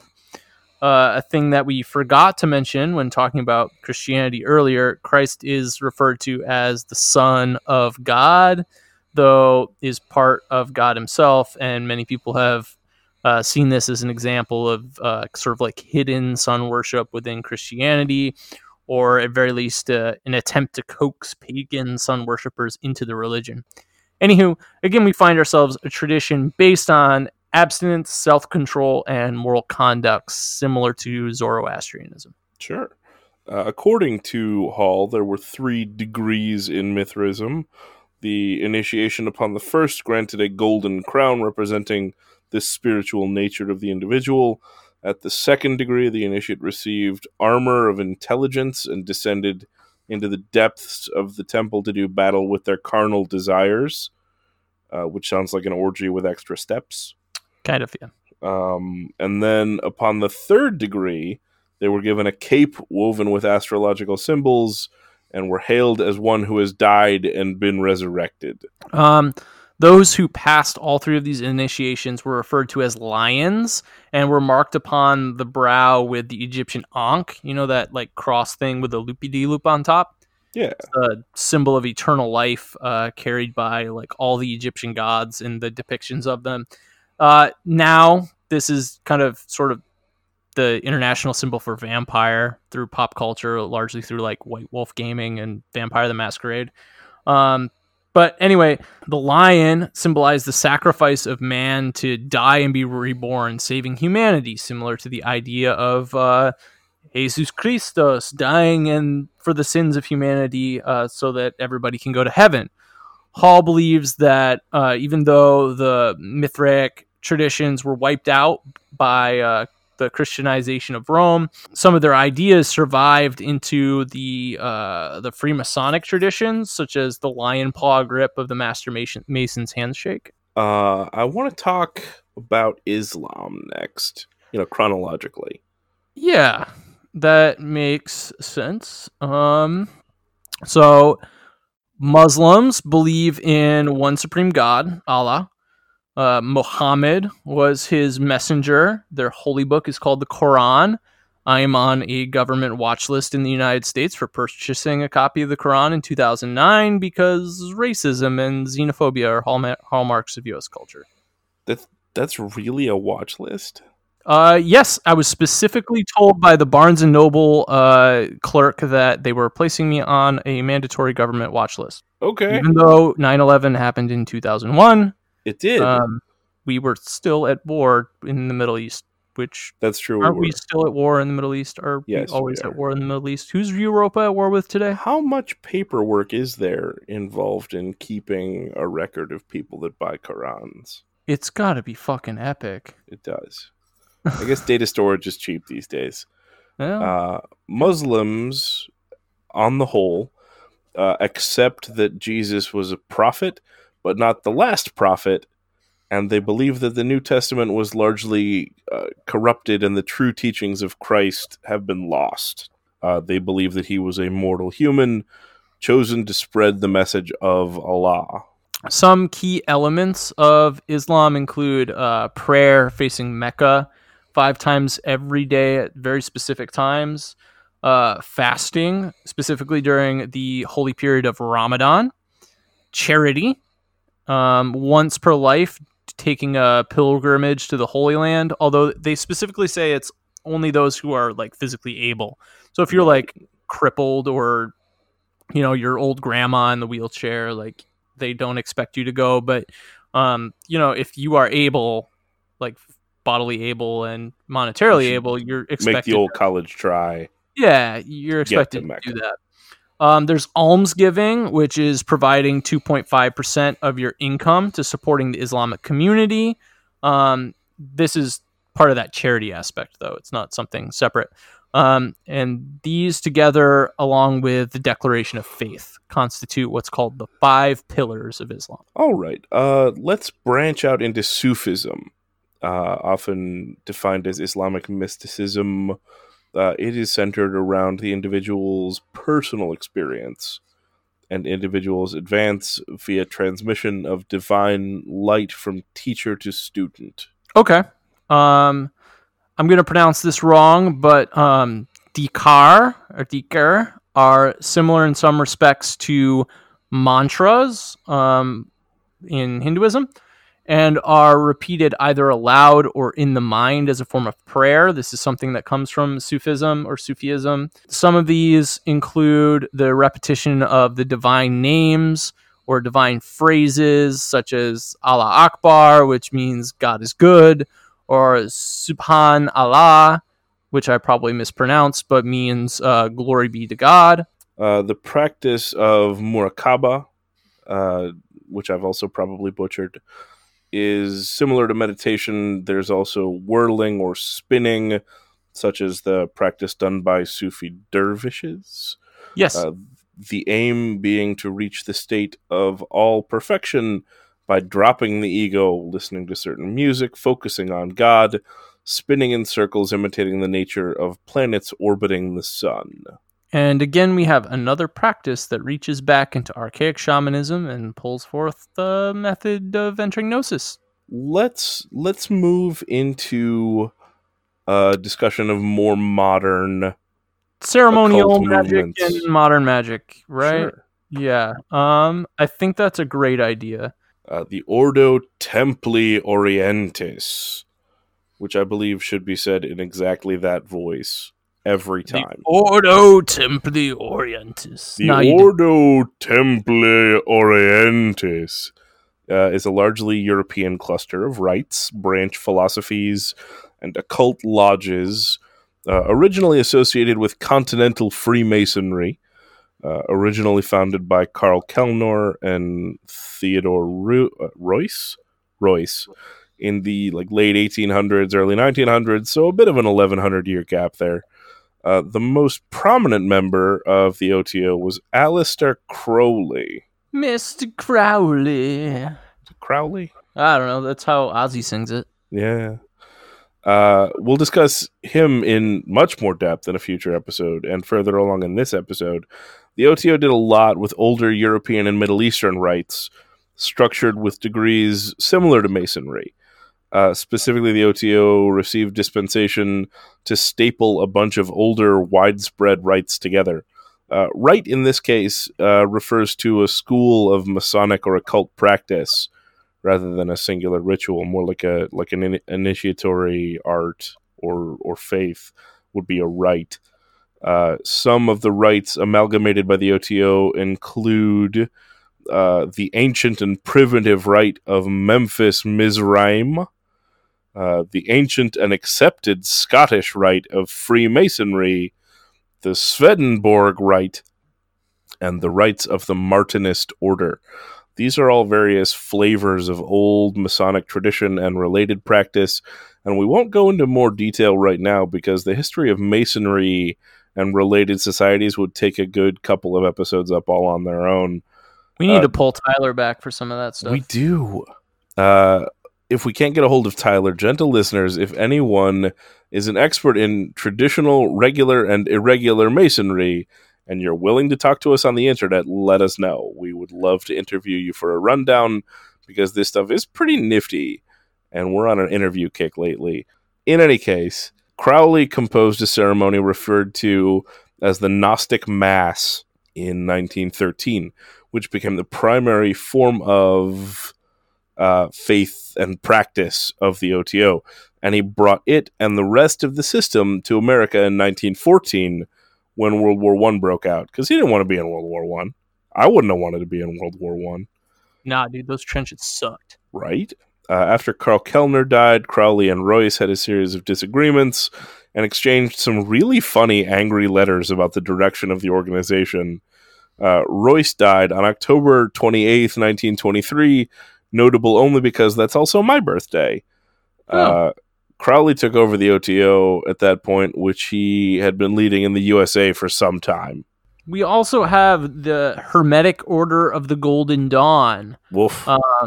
This was a magical secret society dedicated to the study of the occult, metaphysics, the paranormal, and became the single most influential organization in magic in the 20th century, according to some, anyway. According to some. Much of modern Wicca carries elements of the practices of the Golden Dawn within it. Like Masonry and the Mystery Schools and the OTO that we just talked about, the Golden Dawn had initiated people through degrees. The first degree focused on Hermetic Kabbalah, the 4 classical Western elements, the tarot, astrology, and geomancy, which is... I think it had to do with the environment and mapping and natural rock formations. Yeah, exactly. Okay. The second degree, referred to as the Ruby Cross, taught astral travel, scrying, magic, and I guess to some extent alchemy. Yeah. The third order, where those considered highly skilled and supposedly directed the activities of the lower orders through spirit communication. There were sub-degrees within the major degrees. So sort of the Golden Dawn was an attempted revival of the mystery traditions as well as a magical secret society. Aleister Crowley was also a member of the Golden Dawn. When we do a whole episode on him, we'll also talk about all the drama surrounding that. But we'll leave that alone. Dude got around in several different ways of understanding that sentence. Yeah, and he's like loosely connected to a bunch of other weird shit. But he is. Yeah. In 2002, the Open Source Order of the Golden Dawn was formed as a sort of modern revival. It is now closed, but the website is still active, and you can get access to a wide variety of Golden Dawn literature from it. That site is osogd.org for the curious. Yeah, there's I haven't trolled all the way through. There's a lot of stuff there. Yeah, so if you're interested in ceremonial magic and you don't want to like buy Krieg's book or wade through the vast volumes of Aleister Crowley's work, oh my god, just hop on osogd.org and you can at least get yourself started. Let's talk about Aleister Crowley a little more. Yeah, let's hit some brief points for those of you interested. If you've never heard the song Mr. Crowley by Ozzy Osbourne, beautiful song. Love it. It is. Go check that out. We are on our way into a very long episode here, so I don't really want to go into too much about him right now, but let's hit a few bullet points here. Yeah, hit a few. In his day, he was referred to by the media as the most evil man in the world. He developed a religion and philosophical doctrine called Thelema. He was a magician, one who was known for having incredible abilities. Sexuality and drug use played a big part in Crowley's magic and rituals, and just like breaking taboos in general. His work has influenced a huge portion of modern occultism, from modern ceremonial magic, Wicca, chaos magic, Satanism. A lot of them kind of harken back to him. If I'm not mistaken, he was also the first person to add the K to the end of magic to differentiate between stage magic and spiritual magic. Sure. You mentioned Thelema. Yeah, I don't exactly know how it's pronounced, but yeah, sure. Let's bump a couple bullet points on that as well. It's considered by some to be a religion and by others to only really be a philosophy. So by those who consider it a religion, it is on par with like a modern mystery religion, initiatory and all that stuff. Yeah. So you could absolutely become like a practitioner of it, I guess, but there were, or still are perhaps, groups that go through the initiatory process and all that. One of the most important concepts in it is the idea that each individual has a true will or purpose, kind of like Dharma in Hinduism. And as long as the individual follows their true will, the universe will be in balance. Okay. The religion was based on a spiritual experience Mr. Crowley had in 1904 while performing a ceremonial magic ritual in a pyramid in Egypt. He claimed to be contacted by some kind of being that went by the name of Aiwass, which he drew, and I guess it looks kind of... Supposedly, I haven't seen the original picture, but supposedly, according to some stuff I saw on the internet and some other podcasts I've listened to, and a friend I know who has like a bunch of first edition Crowley books, the thing he drew looked like what people modernly call gray aliens, and I'm not a believer in extraterrestrials having ever contacted human beings. But the idea that this guy drew that picture 50, 60, 70 some years before anybody else said, hey, I saw a weird thing like that, kind of creeps me out a little bit. Okay. After his experience, Crowley wrote the Book of the Law, aka the Liber Legis, which is sort of the foundational book for Thelema, though it is expanded upon in his later works. Yeah, supposedly that book was dictated to Arman AK by the Aiwass creature itself, spirit, entity, whatever it was. But if you read the Book of the Law and read the rest of Crowley's work, it's really stylistically too similar to have been crafted by anyone other than himself. Unless the entire catalog was dictated to him. I mean, I suppose that's possible. There are lots of components to Thelema aside from the following of one's true will. There's a whole cosmology and a system of ceremonial magic practice, a degree system, a system of ethics. It's very elaborate. We're going to do a whole episode on ethics and codes of honor. It's something I've been doing on and off for years now, and then bumped into Condensed Chaos by Phil Hine and found his section on personal codes of honor to be really interesting, and have started to work on mine quite a bit more. Sure. I think it's a really important component of occult practice to flesh out one's own code of ethics, so we'll probably do a side quest or maybe a full episode on that. Okay. Coming up. Thelema also, like many faiths, has its own holidays and many things we can maybe look at for a future episode or side quest. Yeah, sure, totally. Let's touch on, well, I say touch on. Let's move into modern Wicca. Yeah. Did you ever see that documentary, The Occult Experience? No. You should, first of all. It's on YouTube. It's really grainy and the video is hard to watch, but it's kind of interesting. In there, they referred to Wicca as the craft of the wise. Oh, I like that. Yeah, it's a term I'd never really heard used for that before. No, I haven't either. Yeah. It fits, though. What's that? Yeah, it definitely fits. Yeah, definitely. Wicca's about mostly working with earth energies. It sort of came about as a result of Gerald Gardner's work. He claimed it to be a direct revival of the pagan practices still alive in Ireland, though some of his work is clearly influenced by Crowley's writings.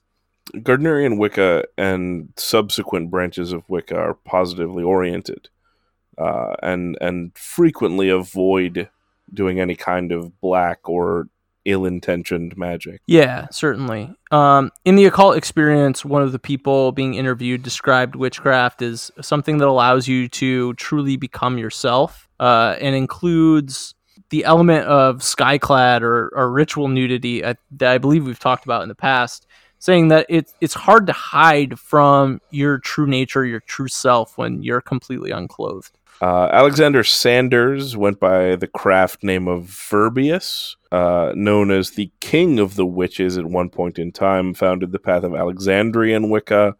I guess he was originally initiated into Gardnerian Wicca, eventually founded his own coven as a high priest, and Alexandrian Wicca followed that. Yeah, that from my understanding, that's the case.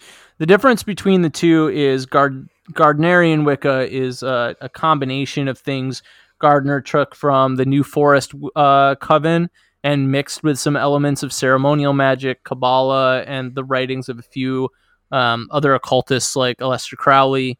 The New Forest Coven, which Gardner claimed was traditional practice, that held out since pre-Christian times. So like Alexandrian Wicca, which we'll talk about next, the material of Gardnerian Wicca is oath-bound and cannot be shared with anyone outside the coven. Right. So good luck just kind of like picking up a solid book on it. Right.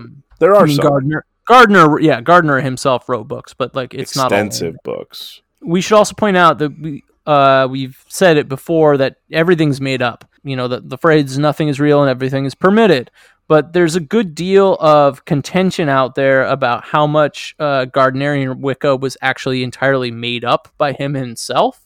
One example is the rules or guidelines referred to as the Ardnes, which seem to contain a mix of modern and ancient language. So I guess according to several historians and a few other people, it just doesn't seem like they don't seem to fit a specific linguistic pattern for the time. Yeah, that supposedly they came from. Moving on to Sanders, though. Sanders was already an occultist and a ceremonial magician prior to being initiated into Gardnerian Coven, and eventually starts his own. And for these reasons, Alexandrian Wiccan has stronger flavors of ceremonial magic with a light balance of Gardnerian Wicca in there. Okay. There's a lot of emphasis on the polarity of genders in Alexandrian Wicca, but also the Alexandrian branch views everyone as a priest or priestess, which is pretty interesting. That is. Reminds me of how Discordianism views everyone as the Pope. Yeah, right? All of that said, the lines are sort of blurred between the two styles nowadays. But you can't dedicate yourselves as one of these traditions and operate alone. You have to be initiated into a lineage. There are also degree systems in both of those. And for those who practice Wicca, but specifically don't follow one of these two paths, they're often called Neo-Wiccans. On top of that, there are a number of other strands and branches of Wicca. There's Dianic Wicca, which emphasizes the goddess, though they have mixed covens. There is Celtic Wicca. There is Gregorian Wicca. Yeah, and of course there are those who work in covens or groups of witches who practice together and celebrate the Sabbaths. There are solitary witches who work entirely alone. But regardless if you're male or female in Wicca, you are called a witch. We don't really have warlocks. I do believe that some satanic groups use the term warlock. Okay. You know, we've talked about Wicca a lot. We've never actually explained what it is. Yeah. Now, I guess I assume that most people listening to the show would probably already sort of know what Wicca is already, but that is an assumption, and I should never assume. So while we are going to do a series on it later on, let's kind of dive into a brief description now, shall we? Okay. So most of traditional Wicca is duotheistic, meaning there are two main deities. There is the goddess and the horned god. Sometimes the goddess is portrayed as a trinity, the triple goddess, represented by the maiden, the mother, and the crone. Yes, that is where Game of Thrones got that phrase from. So the three of them represent virginity, fertility, and wisdom. Some people who are fond of comparative religious analysis have drawn parallels between the Wiccan god and goddess system, representing male and female energy, and the Taoist yin-yang system. There are also polytheistic, atheistic, and agnostic Wiccan traditions. Some Wiccans believe in an afterlife, although the form that takes often varies from tradition to tradition. For example, Raymond Buckland believes Wiccans only reincarnate into other human bodies, while others believe that you can reincarnate into any form. Some don't believe in an afterlife at all. Some do. So you can see that there's sort of a wide variety here to talk about when we go off and do our own series on Wicca. There is also, of course, a belief in magic, the circle, the five elements, a variety of spirits, and other components we've already talked about, and which we'll continue to talk about as we move through our content here. Hey, so we've talked about Wicca.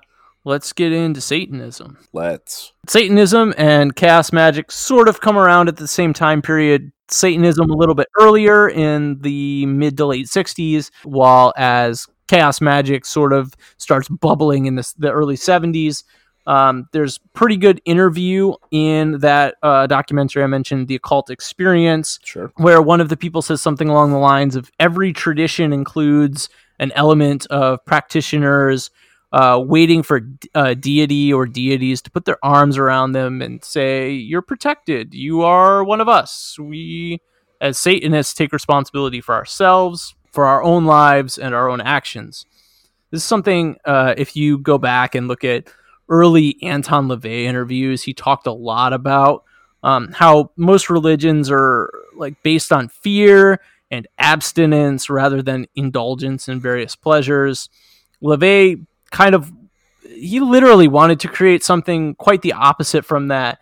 And that's legit. Yeah, it is. Like, why should we live our lives in fear? That it's a control mechanism. It's all political, in my opinion. So from that desire, Satanism came forth. And as a side note, I really love Anton LaVey's voice. Fair. Satanism seems to be really up to the interpretation of the practitioner, as it is individually and hedonistically focused. Some Satanists practice magic, others do not. Satanism is basically hedonistic and humanistic, and its magical or ritual practices draw on a wide body of occult traditions. Like all well-established religions, there will eventually be offshoots. One example of this is the Temple of Set, which is in many ways a sect of Satanism, though over time it's become separate, distinct, kind of in many ways its own. Unfortunately, we don't really have time to dig into all of the pieces of it now. No, we don't. But yeah, it is. It's sprung from Satanism and is many ways a satanic religion. Although I think the founders of it now and practitioners of it would say that they are not specifically Satanists. Right. Similarly, Luciferianism is also sometimes considered a sect of Satanism, though it really depends on the beliefs of the individual practitioner. The Satanic Temple is another offshoot, though it has some pretty significant differences, like being based on Satan in literature rather than specifically Anton LaVey's writings, although it's very inspired. The Satanic Temple really slams the Church of Satan quite a bit on their website. Some of their criticism is absolutely fair, while some of their other criticisms are a little... we can save that interplay for our episode on Satanism. Yes, we can do that. I think if you're interested in Satanism, obviously we're going to do an episode on it in the future, but you could go on YouTube. You can watch the interviews with Anton LaVey, especially his really early ones, I think are really interesting because he's kind of like approaching it as this like fun, friendly, but also like Black Pope kind of guy. You could also watch that documentary Hail Satan, which focuses on the Satanic Temple. If you still want to learn more, I'd say check out both the Church of Satan and the Temple of Satan's website. There's a good deal of information there. Your next step would obviously be to read the Satanic Bible or look up your local chapter. I don't know. I think I do have a local chapter, Satanic Portland, and they actually seceded from the Satanic Temple due to their like slowness in response time to basically like how like our local group wanted to protest all the neo-Nazis and stuff showing up and starting shit in our city. So they left. But I think maybe we'll do a side quest at some point. I'll try and interview some of those guys. I think that would be cool. Really interesting. But to wrap up this section on Satanism, can we read the 9 satanic statements from the Satanic Bible? Definitely, let's. 1. Satan represents indulgence instead of abstinence. 2. Satan represents vital existence instead of spiritual pipe dreams. 3. Satan represents undefiled wisdom instead of hypocritical self-deceit. Number 4. Satan represents kindness who those who deserve it, instead of love wasted on ingrates. 5. Satan represents vengeance instead of turning the other cheek. 6. Satan represents responsibility to the responsible instead of concern for psychic vampires. 7. Satan represents man as just another animal, sometimes better, more often worse than those that walk on all fours, who, because of his divine spiritual and intellectual development, has become the most vicious animal of all. 8. Satan represents all so-called sins, as they all lead to physical, mental, or emotional gratification. Number 9. Satan has been the best friend the church has ever had, as he has kept it in business all these years. Indeed. On to our good friend, Chaos Magic. Back to the house blend. Indeed. Chaos Magic was largely developed by artist and occultist Austin Osman Spare, who developed the methods of sigil work and some of the modern uses of Gnosis to fire them off. Then there was this organization, initiatory secret society, called the Illuminates of Thanateros, which was organized. It was announced in 1978, not officially founded until 87. If you break that down, Illuminates means illuminated ones, and Thanateros is a combination of two Greek words, Eros and Thanatos, meaning sex and death, respectively, and have been described by many psychologists and philosophers to be the two prime drives of humanity. The organization was founded by Ray Sherwin and Peter J. Carroll, who emphasize practical magic over metaphysical systems. The formal order has initiations and degrees, but we don't really need to go into that too much. Okay. Chaos magic is results-based magic. Chaos magic is not as much about ritual or philosophy or metaphysical systems. It's not so much about doing it right as it is about doing it. And getting shit done. Yes. I guess. Yeah. It's less about the pageantry and more about, like, what happened? Functionality, I guess. Yeah. So it seeks success in its endeavors. It uses belief as a tool. It is postmodern in the sense that it rejects the idea that absolute truth is knowable. It often utilizes symbolism, sigils to communicate desires and intentions to the universe. It utilizes altered states of consciousness, which we call gnosis, and it uses those as pathways to magical working. There are 3 forms of gnosis. We've talked about 2 in the past. There's the inhibitory method, achieved through methods such as meditation, sleep deprivation, hypnotic drug use, fasting, controlled muscle relaxation, etc. There's the excitatory method, which is entered through drumming, dancing, chanting, physical pain, psychedelic drug use, etc. Finally, there's the 3rd model, added by Phil Hine. This is called indifferent vacuity, and is done in a state of extreme boredom, such as being stuck in traffic, or sitting through a boring staff meeting or professional development meeting. I definitely have used that method many times. I think that my version of indifferent vacuity might be naps. You get a lot done while napping? Yes. Kevin, dream work. We're coming to that next anyway. Yes. Not in this episode. Napping. Functional napping. We'll tack that on to our next episode. We will. I just invented it. It's a new discipline. Functional napping. All right. I expect a book about it in about 6 months. All right. I might have to self-publish. I don't know. Somebody. I'll get it done I'll get it done while I'm napping. There you go. It's only available in the astral realm. You have to go get it from Kevin, but you have to astral project there. I do accept Bitcoin for that, though. You accept Bitcoin? Yes, astral Bitcoin. Fucking pricey, man. Not a whole Bitcoin. Come on. Well, I only accept Sonic coins. So, what was the one that Snoop Dogg tried to do? Joints? I don't know. I think it was basically like a weed coin. A weed coin. I'm not on top of my current cryptocurrency. Just currency based on 1 gram nuggets of cannabis. You know, that's a fairly stable market. I mean, it has been for a good long time. Demand doesn't go away. No, no. Let's see. Let's talk That about pretty path much magic. Yeah. What's that? Let's talk about path magic. Path working?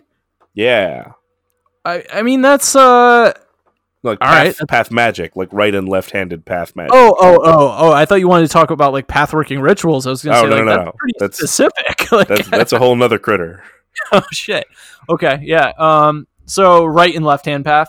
Right-hand and left-handed paths of magic, which is different from pathworking. We are sorry. Yeah. So we kind of, sort of, not really talked about this in episode 2. I think we talked about. There's a misconception. So we talked about black versus white magic, but left hand and right hand path isn't really that. No. I actually have a very strong preference for one side as opposed to another, but for the sake of our listeners, I'm going to try really hard to be as objective as possible, understanding that it is pretty much impossible to completely eliminate bias. We will do our best as best it can be done. True. So basically, in a nutshell, left hand and right hand magic have been muddied a bit in the social realm, and people have attempted to associate them with black and white magic, respectively. Though both paths can certainly use their methods to do great good or unconscionable evil. If we're going to attempt to boil down human thought and action into a dichotomy that I don't entirely believe in. I really don't either. One of the major goals of right-hand path magicians seems to be to reunite their soul with their personal godhead or creator god. This is represented by the 10th Sephiroth on the Kabbalistic Tree of Life diagram. Left-handed path magic tends to be organized into some form of magic grouping like the OTO, follows a set code of morality, and through their belief in a creator god or force, believe in some kind of judgment either in death or in life. I'm sorry, that's all right-hand path, though. Is it? Yeah. So left-hand path seeks to confront personal darkness and transmute it into something positive or useful, and sees what we might call moksha as a step on the journey, but wanting to separate once more with that divine spark under their command and sort of take it with them, creating their own universe and becoming its god. The great work, so to speak. To some, this is very literal, while to others, and perhaps most, who view themselves as more of a... Well, I'm not going to say that most people view them as atheistic magicians, but maybe they do. Perhaps. This is kind of a metaphor for transforming into your best possible self. Okay. Some left-hand path practitioners do not believe that there is a god or universal force or essence like the Tao. Some do. But almost universally, left-hand path practitioners seek some degree of unbridled control over their own universe. Satanism is an example of left-hand path magic. Most of the time, chaos magic is as well. Left-hand path magic also involves developing of the magician's own personal code of ethics, which I talked about a little bit earlier, and we're probably going to break down later on in another episode. Magicians will develop this code, sometimes break it apart later on, changing it, remolding it, breaking various taboos, and use elements like Aleister Crowley, like using sex and drugs and different things like that within the confines of their rituals. Right. It really is worth pointing out, though, that these are, again, examples of social constructs and are not real paths of magic per se.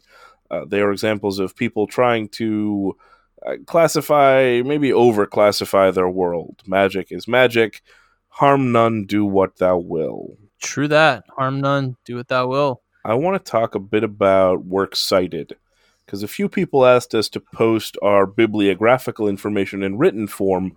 We will begin doing that on our Facebook community page. So, fellow travelers, if you're interested in a written bibliography, please check it out there. Yeah, that page is specifically called Fellow Travelers on Facebook. It's an offshoot of our Fool's Guide to the Occult. For the people actually doing it. Yeah, some people are talking there. The community's not super big yet, so not a whole lot of dialogue. I'd love it if people would start like having some discussion there. I tried to prompt discussion a little while ago. I had forgot to make the page private. It is now private. Only members can see what happens there. Sorry to that one person who that was an issue for.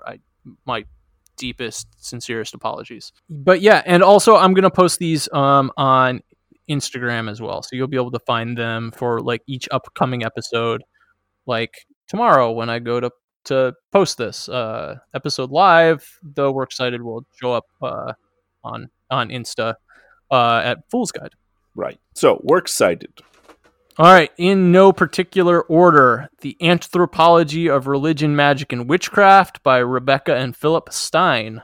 The Secret Teachings of All Ages by Manly P. Hall. Ancient Egyptian Divination and Magic by Eleanor L. Harris. Shamanism, The Spirit World of Korea by Chai-Shin Yu and R. Giso. The Spirit Catches You When You Fall Down by Anne Fadiman. The Occult Experience, 1984. I don't know who the director was of that, but yes. The Road to Eleusis by Wasson, Hoffman, and Ruck. Liber Null and Psychonaut, both by Peter J. Carroll. Condensed Chaos by Phil Hine. Buckland's Complete Book of Witchcraft by, you guessed it, Raymond Buckland. And The Satanic Bible by Anton Szandor LaVey. Our purpose is done now. Our circle is broken. We now go back to the world, enriched in knowledge, alight with laughter, a little. This was a longer one, so hopefully alight with a little laughter. At least a little bit more than when we started. So mote it be. So mote it be. So mote it be. Thrice bound and done. I'm going to go have some mustard chicken. Until next time, listeners, Fools out.